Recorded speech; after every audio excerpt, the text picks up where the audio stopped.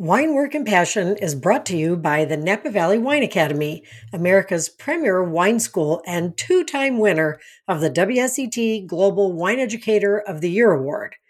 You can find a course that's right for you at napavalleywineacademy.com and use the code in our show notes for a special discount.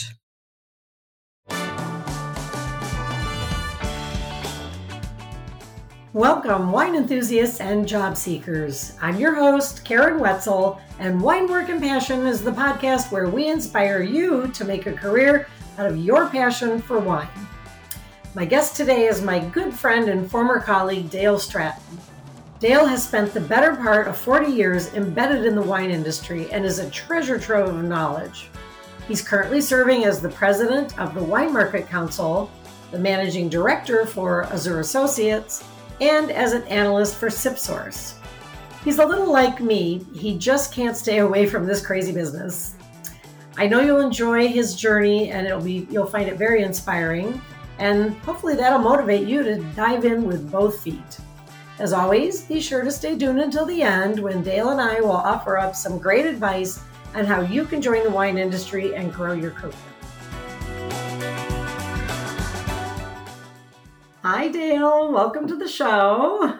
Hello, Karen. Great to see you and hear from you. Yes, great to be seen and heard from. So I appreciate very much you jumping on the call. Or on the podcast, I guess is not what's called, kind of.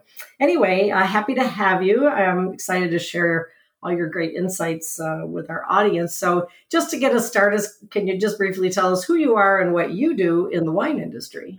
Absolutely. My name is Dale Stratton, and I am about a 40-year veteran, worked 22 years for the Ernest and Julio Gallo wineries, 13 years for Constellation, have been retired for a little over 3 years now, and have 3 engagements in the wine industry. I work with the Wine Market Council. It's an industry group that does research on the wine and really the beverage alcohol consumer. I work with the WSWA on their SipSource tool, which is an aggregation of distributor depletion data. And I work with a group of consultants at a company called Azure Associates. And we do consulting work that we'll probably talk about a little more in detail as we go on. Yep. Sounds great. Thank you. And of course, I always like to let the audience know how we know each other, but you let the cat out of the bag, which is perfectly fine. So if you listen to this podcast, the word constellation comes up a lot, only because a lot of my guests are what we call ex-cons. And that is Dale and I. In fact, we both spent the same 13 years with the company. And so that was how I got to know Dale. And, not just got to know you, Dale, but I used your team, your market research team, extensively writing presentations for helping our sales teams better sell, products to both retail and to restaurant accounts using the kind of data that your teams were able to give us. And it makes, a lot of people think, when you're selling on data, you're selling to retail, but that's not really true. There's a lot of more nuanced data that your team was able to put together regarding restaurant sales, where it's very eye-opening to restaurants. I mean, yes, they like the little esoteric stuff and they like to have their personality shine through, but their wine list is also a profit center for them. And so you can show them, they can do both. They can have their unique wines and get those, scores by the Wine Spectator, but, they can also have some money or profit drivers on the menu too. And having that kind of data, so it's not, you can sort of put it in writing and help them really see, is very helpful. So I used you a lot. I still wish I had you, actually, even the little bit I'm doing. It's very helpful information. So you mentioned that you started with we worked for a long time with Gallo and Constellation, but take us back to the beginning, because one of the things our audience in the show likes to hear is someone's wine journey, and I think it's so helpful to the audience because so many people, myself included, didn't really start off thinking they were going to be in wine, and ultimately we got here. So why don't you tell us, how did it all get started? Take us back to the beginning. Absolutely. And you're right. the manner in which people tend to find the wine category or the wine category finds them is always interesting. And for me, when I was going to college at Colorado State University in beautiful Fort Collins, Colorado, I marched into a liquor store and asked for a job. And worked at a Campus West Liquor, which is still in existence. Great store. And at that point in time, I now became exposed to the beverage alcohol category in total. And I had had an interest in wine. I had enjoyed, experimenting a little bit with wine, but was really able to amplify it then and just getting to know the people who were salespeople that were coming into the store, customers coming into the store asking questions. And so that gave me exposure to the wine category. And then upon graduation, I was fortunate enough to go to work for a Gallo owned distributor in Denver, Colorado, Mountain Wine Distributing. And so got the best in class training for sales. And as time went on, I always had an interest in fact-based and using information, and got exposed to category management along the way. And that's where I started getting into insights and really started to learn about how to use information in the best way possible to make better decisions and to help our customers make better decisions about what products to carry, what products to promote, how should they be promoted, where should they be promoted. And then to your point also, and you talked about wine lists and people wanting to have esoteric products, but also needing mainstream. When you're in a restaurant, you're getting every kind of consumer out there coming into your establishment. And there are so many people who will look at a wine list. And it happens to me, right? After 40 years in the business, I walk in, look at a wine list and say to myself, never heard of one of those, never seen one of those in my life. Couldn't tell you what those are. Yeah, so it's kind of a crapshoot when you order it. Absolutely. Yeah. Now, and for me, I like that. That's great. Yeah, but for others, that's alienating, right? That's going to push them away from the wine category, and they're going to order a cocktail, they're going to order beer, or they're going to have iced tea.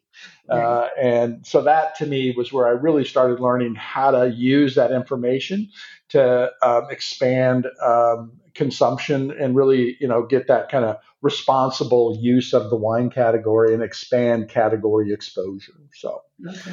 Yeah, I'm always a little suspicious when I see a wine list that's all well-known brands. That's a big turnoff. I think it's a turnoff to a lot of people. Yep. But then I'm not comfortable with not having anything that anyone could recognize. In fact, I went to a restaurant not too long ago and they didn't have any Sauvignon Blanc on there. And it was a very extensive wine list. And I'm like, I don't even care about the brand. I just want to say it's one of my favorite wines. Yeah. And they're like, yeah, no, we don't want to carry something that mainstream. I'm like, oh my, like consumers are, it can be bristling sometimes. So that's right. Yeah. Something for everybody is always a good bet. So sorry, I didn't mean to interrupt you. Well, that's great. Yeah. And then, and I do think, when you talk about people learning and for me, there's also getting that appropriate level of education. And, for me, I was able to become a certified specialist of wine, took that, did that.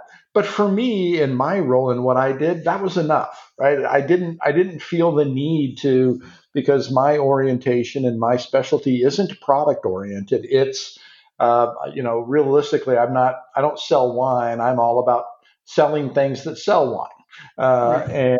And so for that, I needed some exposure. So I found that level of education on the product side was very, very helpful. I enjoyed it, but really didn't see a good path forward for me to dig in further on the product education side. Yeah. And I'm glad you brought that up because it reinforces the idea that not every job in the wine industry you don't have to have your WSET diploma to function, or level 3 or even level 2 in some cases, to be able to have a really great career as you have. I mean, you've been the vice president of many companies that I know of, and you've made a great career with probably good financial benefits, and you didn't have to become a sommelier or a master of wine or even a WSET certified person. So I think that's a good point. Not everybody, some people want to be associated with what in the wine industry, but they don't necessarily want to take all those credentials. So there are plenty of avenues, yours being one of them, where they don't necessarily have to become a true wine expert, but your expertise in your industry in your world is connected to the wine industry. And I think that's really important for everyone to know. And you and I, it's funny because we were at Constellation the same amount of years, and I also worked for a Gallo distributor when I got started in the wine world,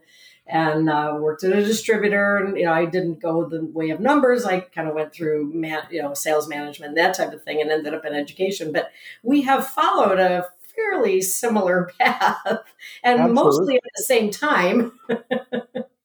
That's right. And we both left Constellation at the same time and semi-retired. So there you go. So a couple of things I wanted to ask you before we move on, because I want to dig a little deeper into the roles you're currently doing. You mentioned a word called category management. Can you tell the audience what that means?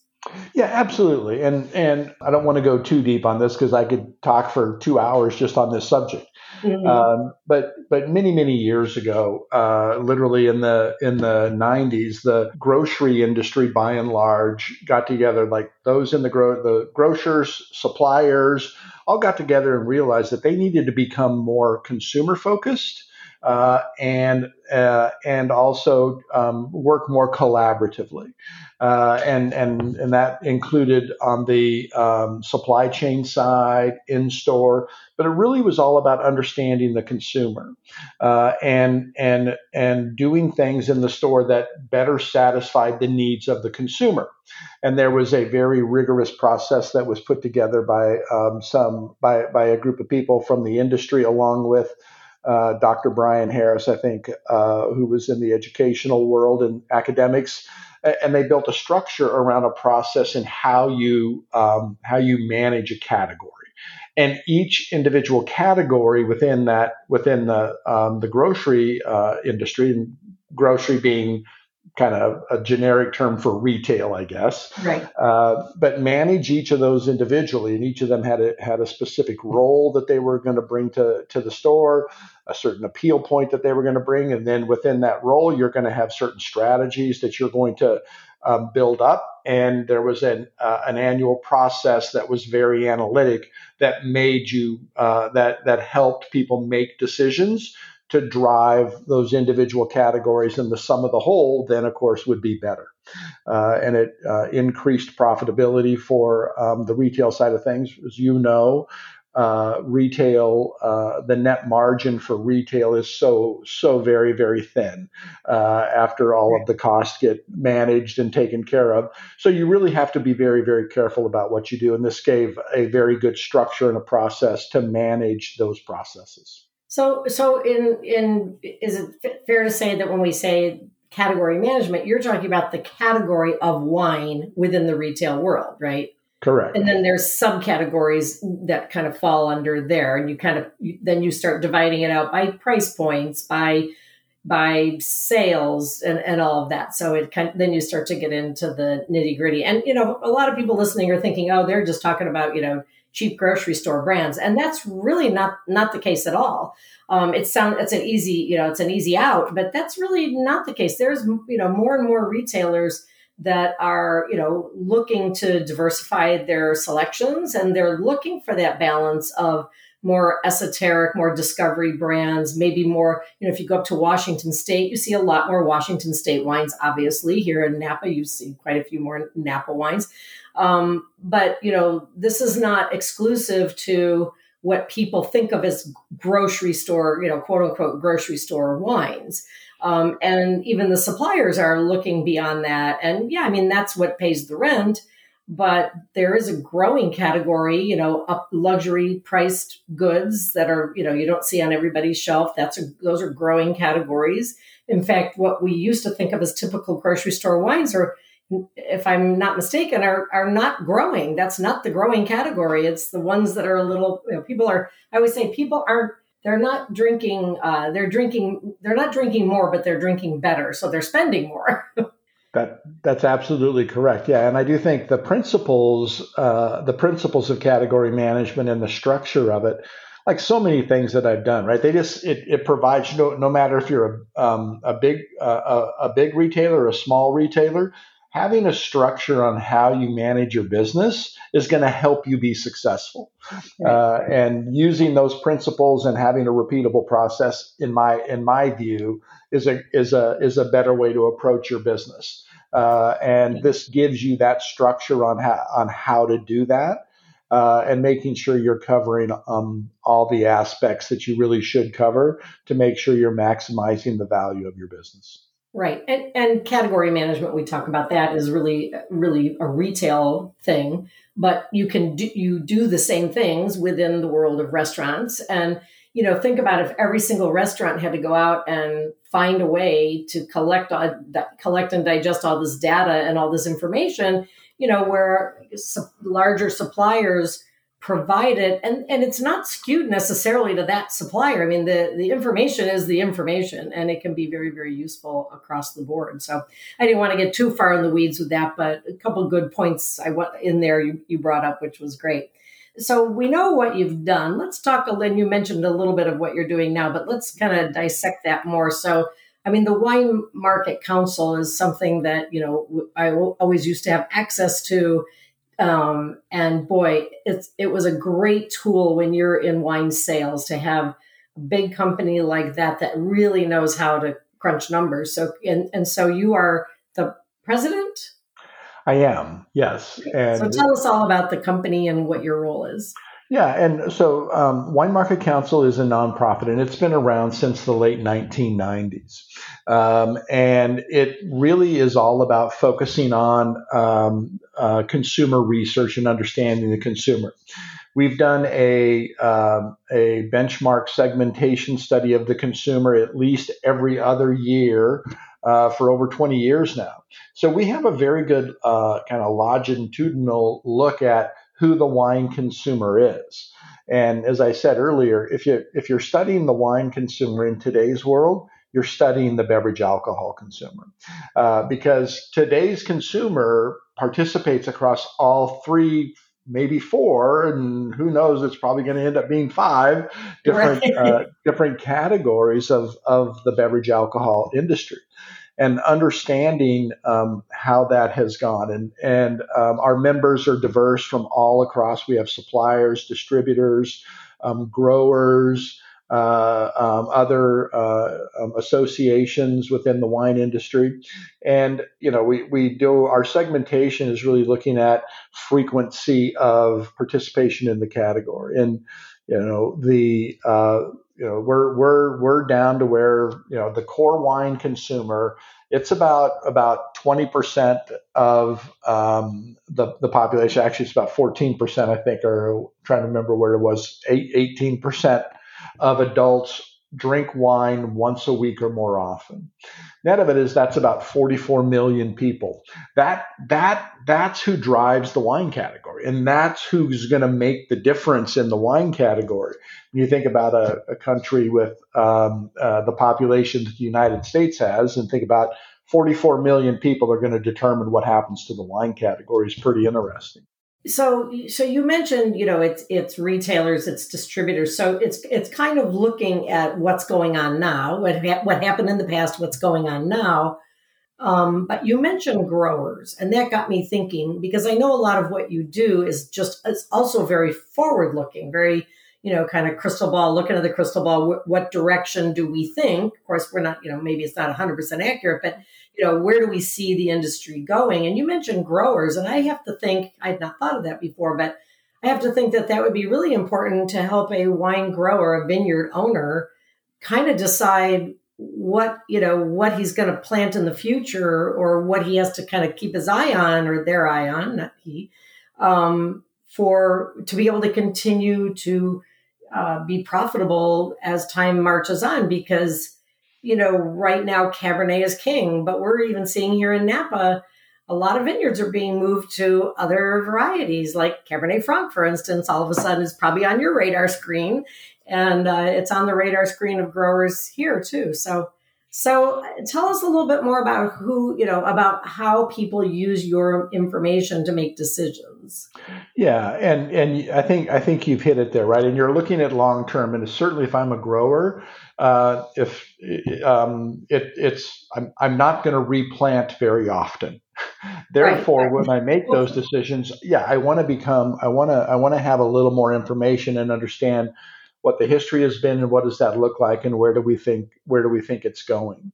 And that's the standard. But we also do custom research, and we look at, in addition to the segmentation study, we do 3 or 4 other studies a year. Right now, one of the things that is facing the industry is all about ingredient and nutritional information on the labels. Mm-hmm. And so we're going to take a step outside of that, but look at it through the consumer's view. What does the consumer want to see there?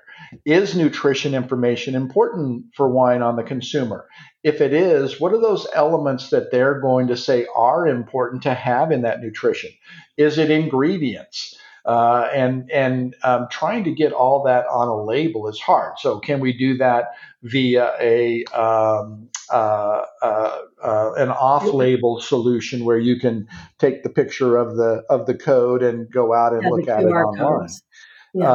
And so we just finished one also that was looking at right now. We continue to see that the wine consumer tends to be non-Hispanic Caucasian. We're demographically as a category, we're not really keeping up with the changes in the demographics of the country. So what do we need to do? And we were able to kind of quantify that and understand what that really means, and what is important to the Black consumer, what's important to the Hispanic consumer, and what do we need to do as an industry to broaden the appeal of our brands to a broader audience. So those are the kind of research projects that we do. Yeah, I think the wine industry has been, up until recently, been very guilty of really, just blinders on, promoting to the biggest block of consumers, which was just white consumers. And now I think they're realizing that there's several other groups of consumers that drive business and that want to participate in the wine industry. And, so in other words, your data, your research isn't just about what variety is going to be hot in 5 years. I mean, that's part of it, I'm sure. What do you see coming down the pike as far as, like you said, Cabernet Franc or something like that? But also, like you mentioned, labeling. How important is organic or sustainable to a consumer? What do we need? How do we keep up with the changing environment in many aspects? Even packaging, I would assume, is part of your research.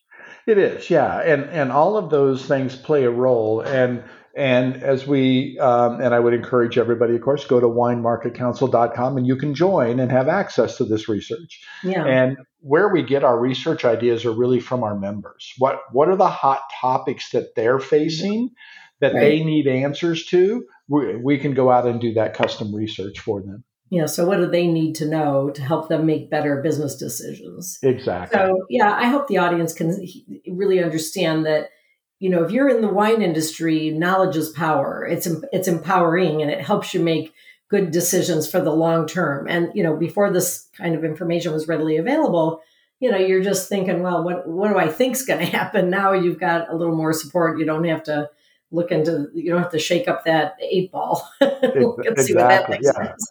Yeah, having a little bit of information, right? The more information you can get, and you're never going to get an answer that gives you 100% certainty on what to do. Right. But the further I can get down that to having some information that I can apply to my logic, that's helpful. Then I think I make better decisions. Yeah. And, a good example of that, and everybody knows the movie Sideways, nobody saw that coming. And so the whole, Merlot was on fire. Everybody was planting and growing it. It was, the number one selling variety. And then this silly little movie comes along and starts talking about Pinot Noir and the guy hates Merlot, although his last bottle of wine in the movie was a Merlot, because his girlfriend dumped him or something. Anyway, it literally changed our world. And it's not like we can, pull up our Merlot and plant Pinot Noir and have it ready to go in 6 months. I mean, it takes several years before you're going to get fruit.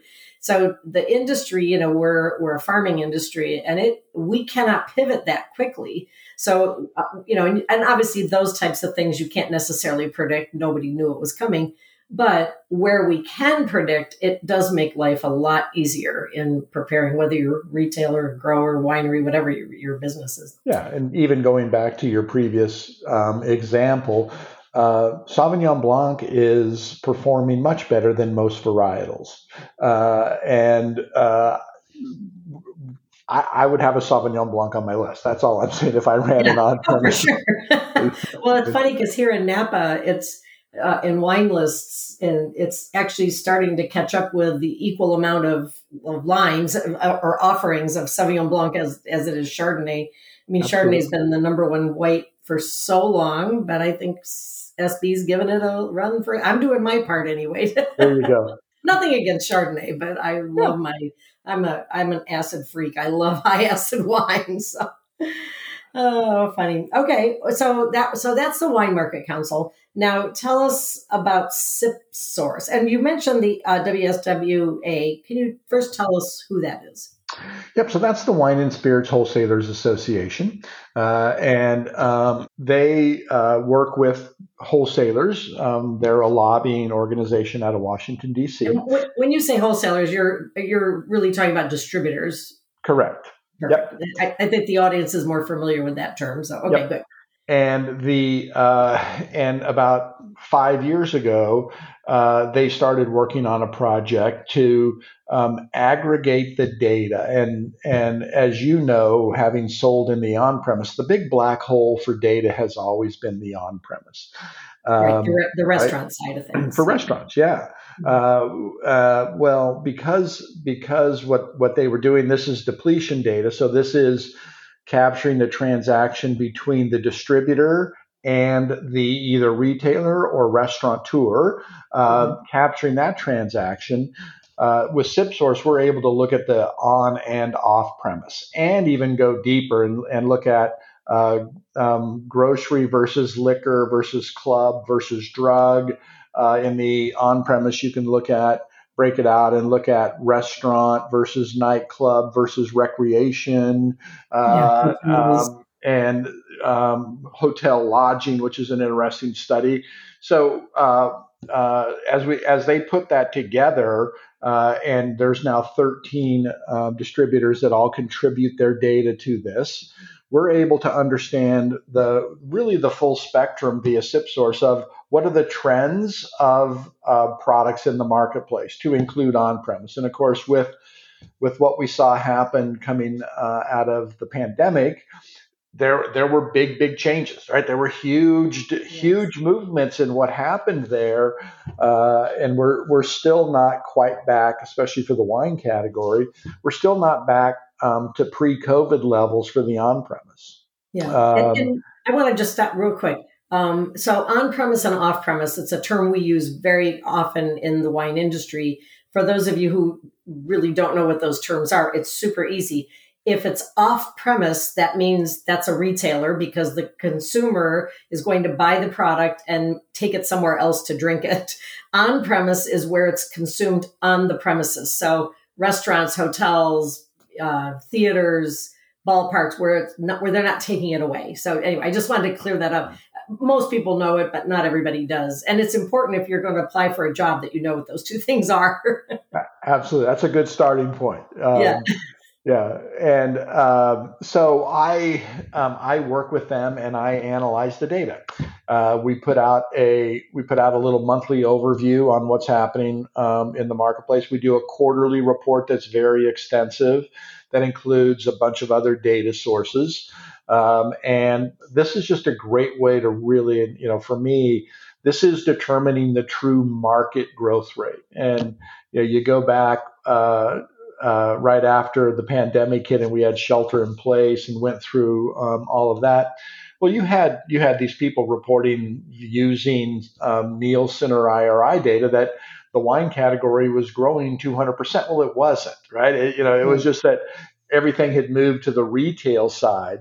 Right. So the offset of that was really a very, very different story with no on-premise sales going in. So this is a great tool, gives you really good market growth rates. You can cut the data by price tier, varietal, import, country of origin, independent account versus chain accounts, different geographies. So it's really just a great data source, and I think the best representation of what's happening in the three-tier system. Right. Yeah. And it's just such important information. Again, it really helps you just sort of really plan your business so it can be profitable. And who doesn't need more profitability right now, right? Yeah, that's right. Yeah. We're all looking for that. And we always, everybody sits down with their wholesaler and has a conversation about, I think my brand should do better than the market. Right. Well, the hard thing is, what's the market? And what does that mean compared to your portfolio as a supplier? Right. To your point, if I don't sell any wines under $15, well, that's a very different growth rate today than if I'm a supplier who does sell things under $15. Right. So it's important to do that, and that's how you can really have a better, I think, a better targeted and a better educated conversation with your distributor on how to build your business.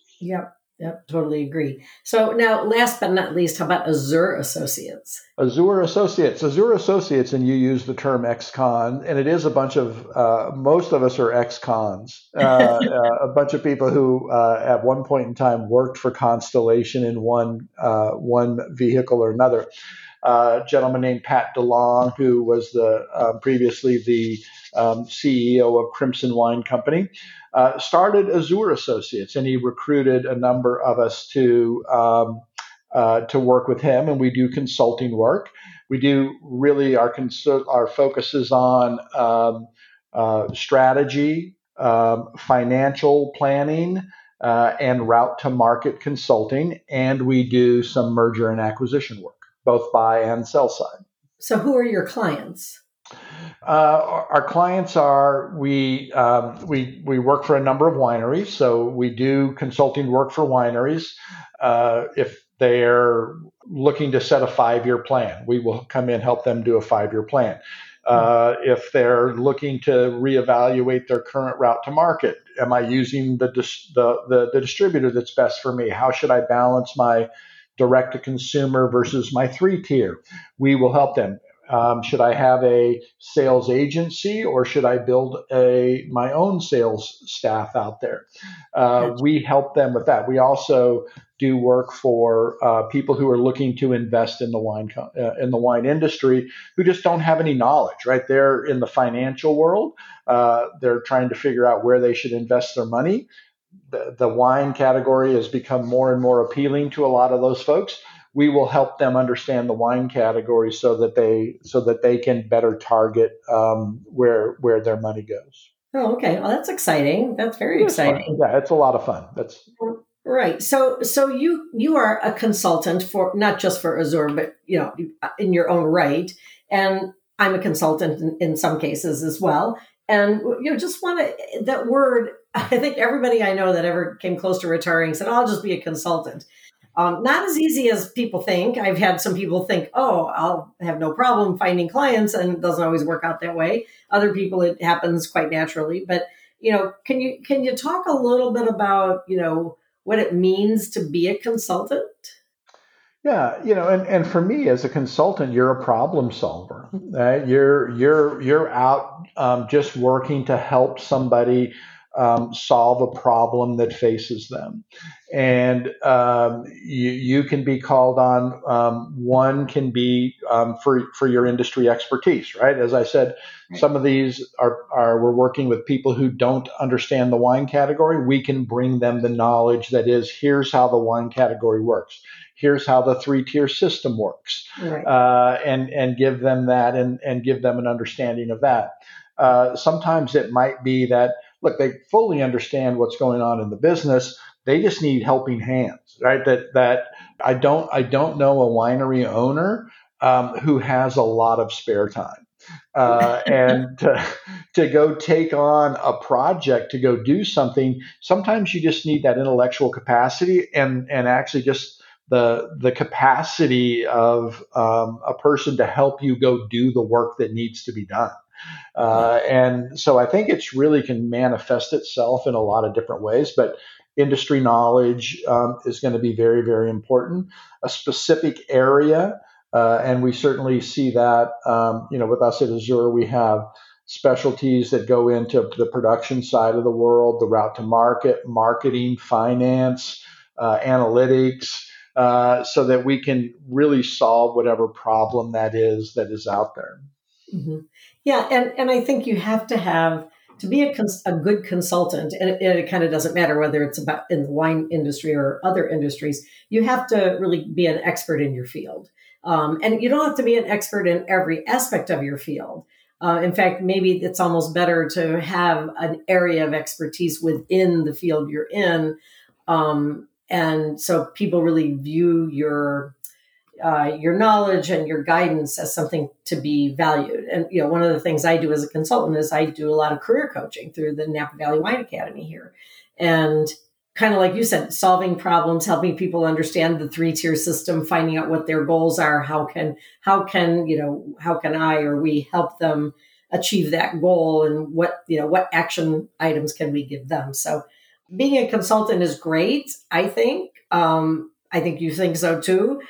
But it does take some work. You have to get network. You have to know a lot of people. You don't sit and wait for the business to come to you necessarily. You have to go out and find it. So anyway, so with all of your insights, just give us a real quick idea of how have you seen the industry change over the last, 5 or 10 years? I mean, to say 2 or 3 years is really not fair because of COVID. And where do you see it going? And maybe how much does COVID play into both the past and the future? Yeah,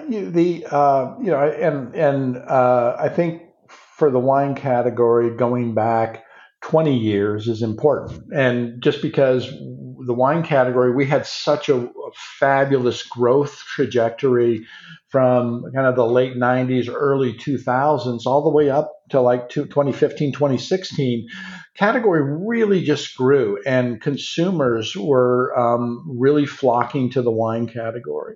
Thanks to the And we millennials. expanded our base. Yeah. Yeah. And Thank you, millennials.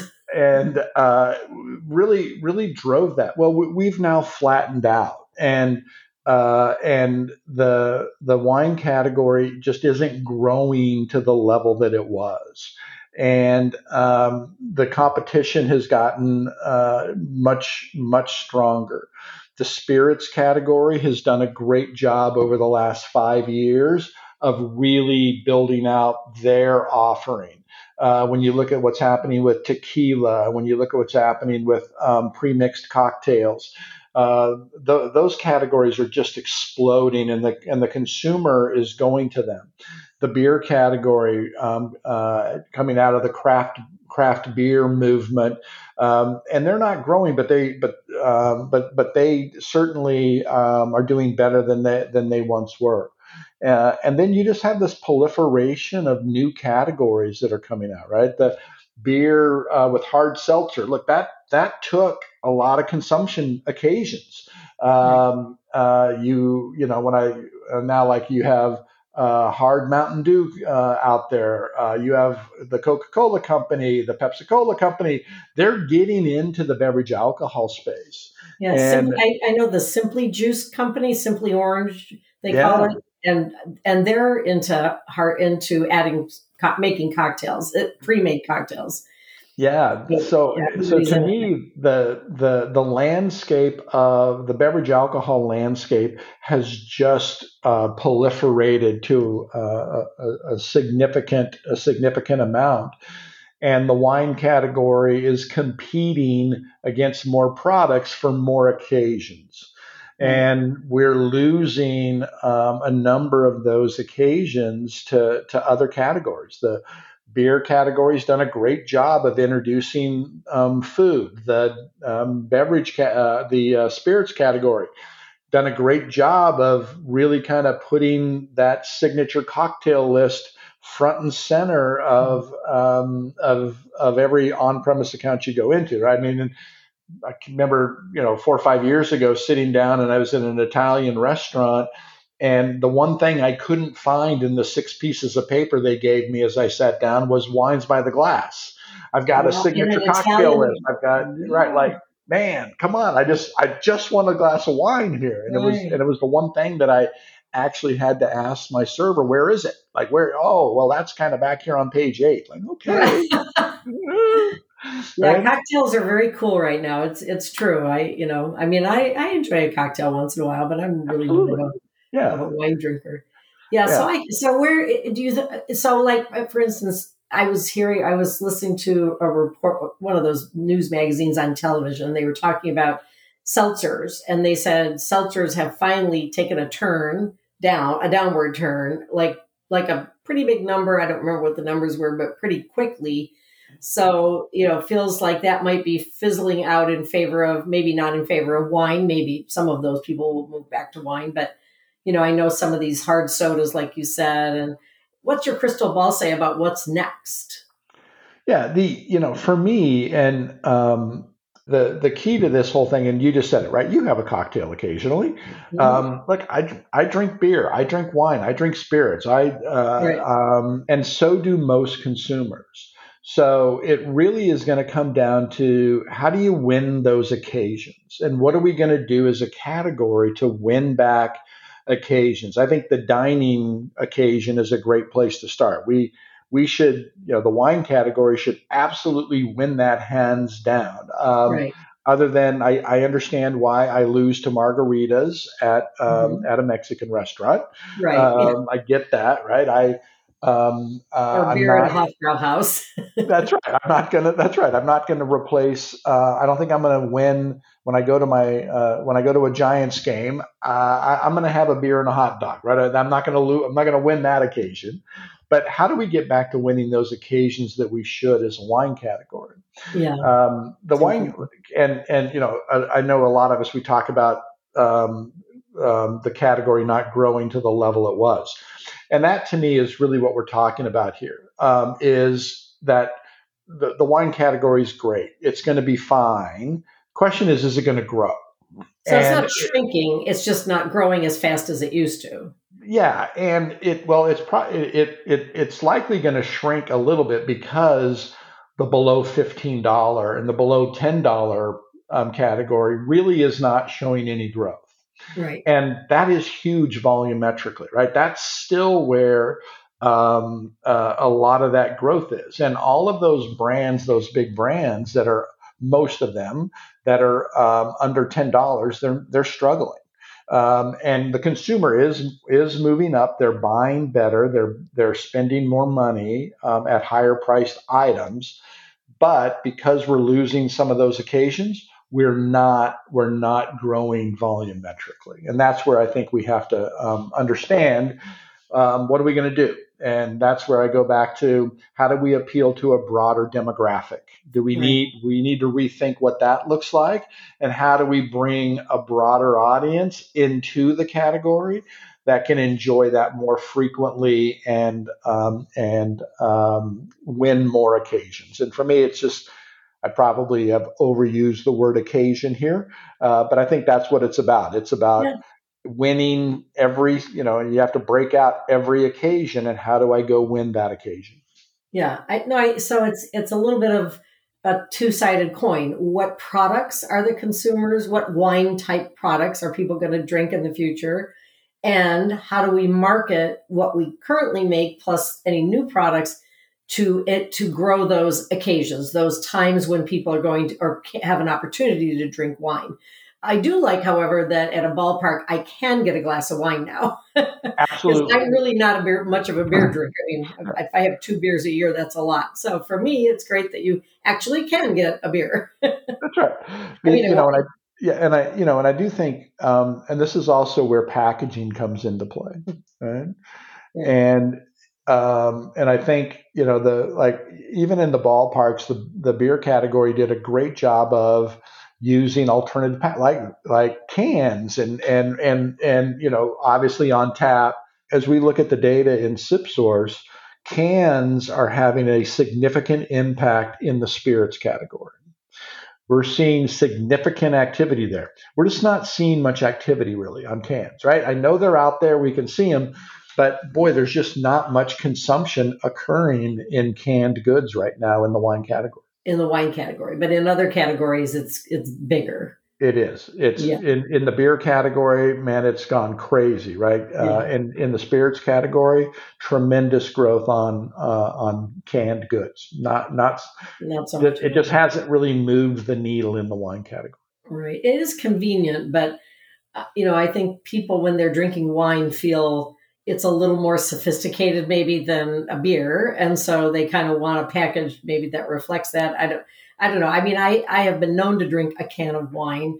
I also think they need to put better wine in cans because a lot of companies are putting their low end stuff in a can. And it's like I don't even want that from a bottle, so I'm not going to drink it from a can. So Yeah. maybe and maybe that'll evolve. We'll see. And I do think just how do you bring the sophistication of wine into your can? Right. And I just don't think it's very appealing to put wine in a 12-ounce can, right? No. Just that stand. And the slim cans, those are a little more attractive. I was That's going to say good, it but has to be the skinny can. yeah, but can you do something even a little more refined? Yeah. And could that help? I don't know. That's Yeah. risk, right? That's Right. an expensive proposition for a supplier to go do. And Yeah. For um, sure. For sure. the shelf life of the can is probably not going to be the same as the shelf life of a 750 milliliter bottle. Yeah. Don't lay the can down in your cellar and come back in 10 years. You won't have Exactly. anything to drink. That's right. That's not going to be good. No, no. Well, as we get ready to wrap up here, Dale, I hope I know the audience will find this fascinating. We talk not just about jobs and that type of thing, but it is always fun to talk about where the market is, where it has been, where it's going, and how do we know all this? So I think that's been very useful. So most of the people in the audience are, at some point hoping to enter the wine industry. Not everybody, but for those that are, you've been around, like you said, 40 years. What kind of advice, regardless, maybe specific to what you do, but doesn't have to be, what kind of advice would you give somebody who wants to start working in the wine industry? Yeah, I think the first thing that I would say is be open to all opportunities. I think about I started as a clerk in a liquor store, and that gave me great exposure, and I was able to meet a whole bunch of people there that steered me to go towards the distributor and start on that path. So, and maybe even if you're on production, if you're not finding what you want in wine, maybe go make beer for a while. What are these other categories that you can get into, understand and think about it more broadly, to get into to understand where that is, and either it could lead to the wine industry, or you might find that you really enjoy that industry that you've gotten into, and that it's very enjoyable.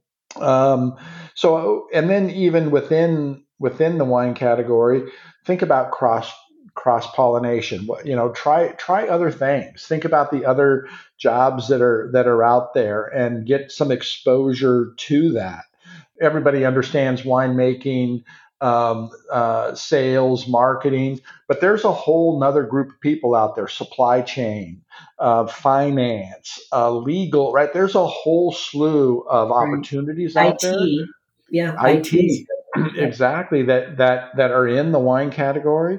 And I think we talked about getting credentials. I thought, while working at Constellation, and I know so many other companies do this, they're going to give you that product training, right? They're going to help you if you want to learn more about the product. They're going to help you learn more about the product, even if you are in IT, even if you are in finance, Right. which I think is just a great benefit. So don't worry too much about where you go in there. Um, do that. Just get in. The other thing I would say is have a realistic view of what you're getting into. And um, was visiting a winery recently and was walking the winery with the winemaker, and the winemaker, well, the small winery, so the winemaker, yep, they're the winemaker, but guess what? They're also the maintenance department. Right. Right. So they've got this little project going here and they're doing this. And who's going to fix the pump? Well, I'm going to fix the pump. That's my job as a Right. winemaker. And I think there's this romantic idea as to like what a winemaker is, and there's a Right. reality of what a winemaker does. Yeah, and And that's important to find that kind of thing out. And sometimes starting off in a small place is better because you're going to get automatically be required to wear a few hats. And I think that's kind of important to know. yeah, and then I also think you guys do a great job of credentialing people on the product side of things. But those credentials are out there for other things that you need to go do, right? When I started on category management, I had an intensive training on the category management process. When I was at Gallo, we started a Lean Six Sigma program. I had intensive training on Lean Six Sigma. Yeah. So get those credentials, but it's not necessarily just product credentials. It's what is Right. your area of expertise? And you're going to have an area of expertise on something to get in there. May not be wine, but it's related to the wine category and will be used in the wine category. Yeah, I think anytime you're applying for a job that has the word wine in it, having at least a level one WSET or something along, you said you were CSW, to have at least an entry level course, it just lets people take you a little more seriously. And you're right, there is the production side of things, and there's also the business side of things. And, we have UC Davis right here in California for the production side, and we have Sonoma State for the business side. So there's a lot of different ways to explore the world of wine. Some require a lot of wine knowledge, and some really don't. And it's just knowing which direction to go in. And think about. I always tell my coaching clients, what are you good at now? Before you're not in the wine industry, what are you good at? Because every wine company needs a lawyer. They need an accountant. They need an IT person. They need they need logistics and, like you say, supply chain. So think about what you're good at now and see if that can't get your foot in the door.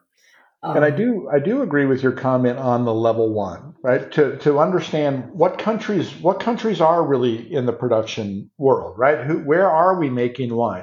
Right. What are the rules that govern those countries? And I remember taking mine and like, oh, we started with the United States. That was great. We then went to France and like, oh, that was a little more complicated. Then we went to Italy. It was like, okay, wait a minute. What? Us Italians, you know how we are. Yeah. Wow, what's going on here? This is Yeah, that's fun. but I think that, to your point, that gives you that level one. It gives you a real good working knowledge of what the wine industry is I and agree. how it's built. Yep. Well, Dale, what can I say? It's so good to reunite with you after a couple of years not seeing you very often, and really appreciate your time and your expertise. I think our audience will really enjoy this episode for a number of reasons, and I'll have you back sometime. Beautiful. Thank you very much. I appreciate it. And if anybody has any questions, go out to the websites of the three engagements I have. We have the winemarketcouncil.com, sipsource.com, and azurassociates.com. You can learn all about the companies. And if you have questions, you can probably contact me through those websites one way or another. Yep. And you're on LinkedIn. So Dale Stratton. And I'm in LinkedIn. Absolutely. That's a good source too. Okay. Beautiful. Well, thanks again, Dale. I appreciate it. And thanks to the audience, as always, for tuning in. And we'll see you next time. Bye now. Thanks to all of you for joining. And I hope today's show has inspired you to make a career out of your passion for wine. If you'd like to have a one-on-one career coaching session with me, just use the link in the show notes for more information or to schedule an appointment. This podcast is all about helping you follow your dreams, so feel free to send us your suggestions for guests or topics through our email link that's listed in the show notes. And it means an awful lot when you share us with friends or leave a review on iTunes. Thanks for listening. I hope you'll join us again for our next episode.